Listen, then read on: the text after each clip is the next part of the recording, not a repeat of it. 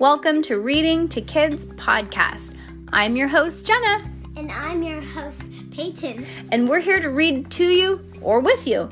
We know that sometimes moms and dads don't always have the time or the motivation to read to their kids each night, and we know how important it is. So, on those nights that you're not in the mood, we're going to do it for you. Can't wait to read with you. Good job, Peyton. High five.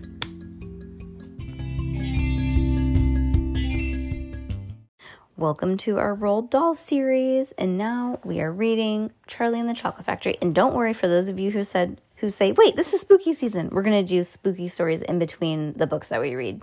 We figured you guys needed a palate cleanser, and that means too much spooky for too long will be like really spooky. So we're still going to do spooky season. We're going to do a scary story to tell in the dark, maybe a couple in between each story. But we just don't want to spook you out too much, right, Peyton? I do. Because Peyton had a bad dream last night. And when we were reading scary stories to tell in the dark, Peyton couldn't look at the pictures because they're really spooky, She was holding her hand up to block her face so she didn't see it. Okay, chapter 13.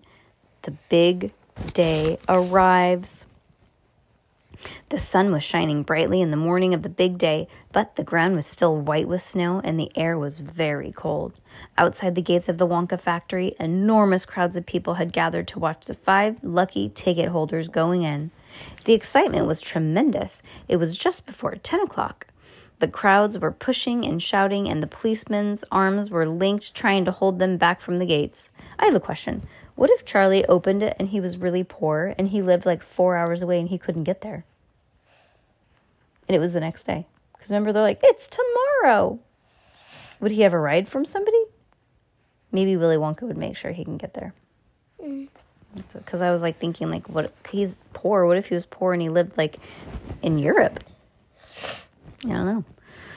Right beside the gates, in a small group that was carefully shielded from the crowds by the police, stood the 5 famous children together with the grown-ups who had come with them. A tall, bony figure of Grandpa Joe could be seen standing quietly along them, and beside them, holding on tightly to his hands, was little Charlie Bucket himself. All the children, except Charlie, had both of their mothers and fathers with them. Oh, you're right. Interesting. And it was a good thing that they had. Otherwise, the whole party may have gotten out of hand. They were so eager to get going that their parents were having to hold them back by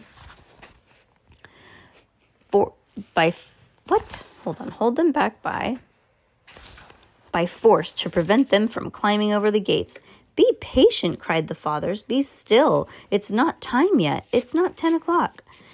Behind him, you can put your chin there. It was just getting a little bony on my bone. Charlie Bucket could hear the shouts of people from the crowd as they pushed and fought to get a glimpse of the famous children. There's Veruca. Oh, crumb, I forgot how to say it again. Beauregard? I think it's Beauregard. There's Veruca Beauregard, I heard someone shouting. That's her all right. I can remember her from the newspaper. And you know what? That's somebody else shouted back. She's still chewing that dreadful old piece of gum she had for 3 months. Look at her jaws. They're still working on it. Who's the big fat boy? That's Augustus Gloop. So it is. Enormous, isn't he? Fantastic. Who's the kid with the picture of the Lone Ranger stenciled onto his wind cheater? That's Mike TV. He's the television fiend. He must be crazy. Look at all those toy pistols he's got hanging over him.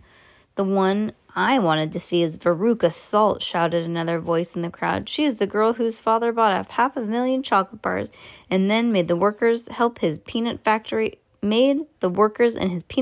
unwrap every one of them until they found a golden ticket. He gives her anything she wants.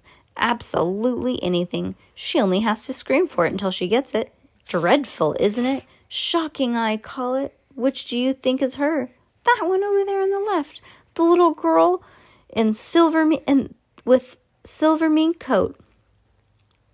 Oh, in the silver mink coat. Which one is Charlie Bucket? Charlie Bucket, he must be that skinny little shrimp standing beside the old fellow who looks like a skeleton. Very close to us, just there. See him? Why hasn't he got a coat on? The cold weather, don't ask me. Maybe he can't afford to buy one. Goodness me, he must be freezing. Charlie, standing only a few paces away from the speaker, gave Grandpa Joe's hand a squeeze, and the old man looked down at Charlie and smiled. Somewhere in the distance, a church clock began striking 10. Very slow, with a loud creaking of rusting hinges, the great iron gates of the factory began to swing open. The crowds became suddenly silent. The children jumped up and about, and the children stopped jumping about. All eyes were fixed upon the gates. There he is, somebody shouted. That's him. And so it was. Who do you think it was? Willy Wonka. Mm-hmm. You know, I always, it makes me think of the song in the new Willy Wonka. Willy Wonka, Willy Wonka. You know what I'm talking about? Oh, yeah. So funny.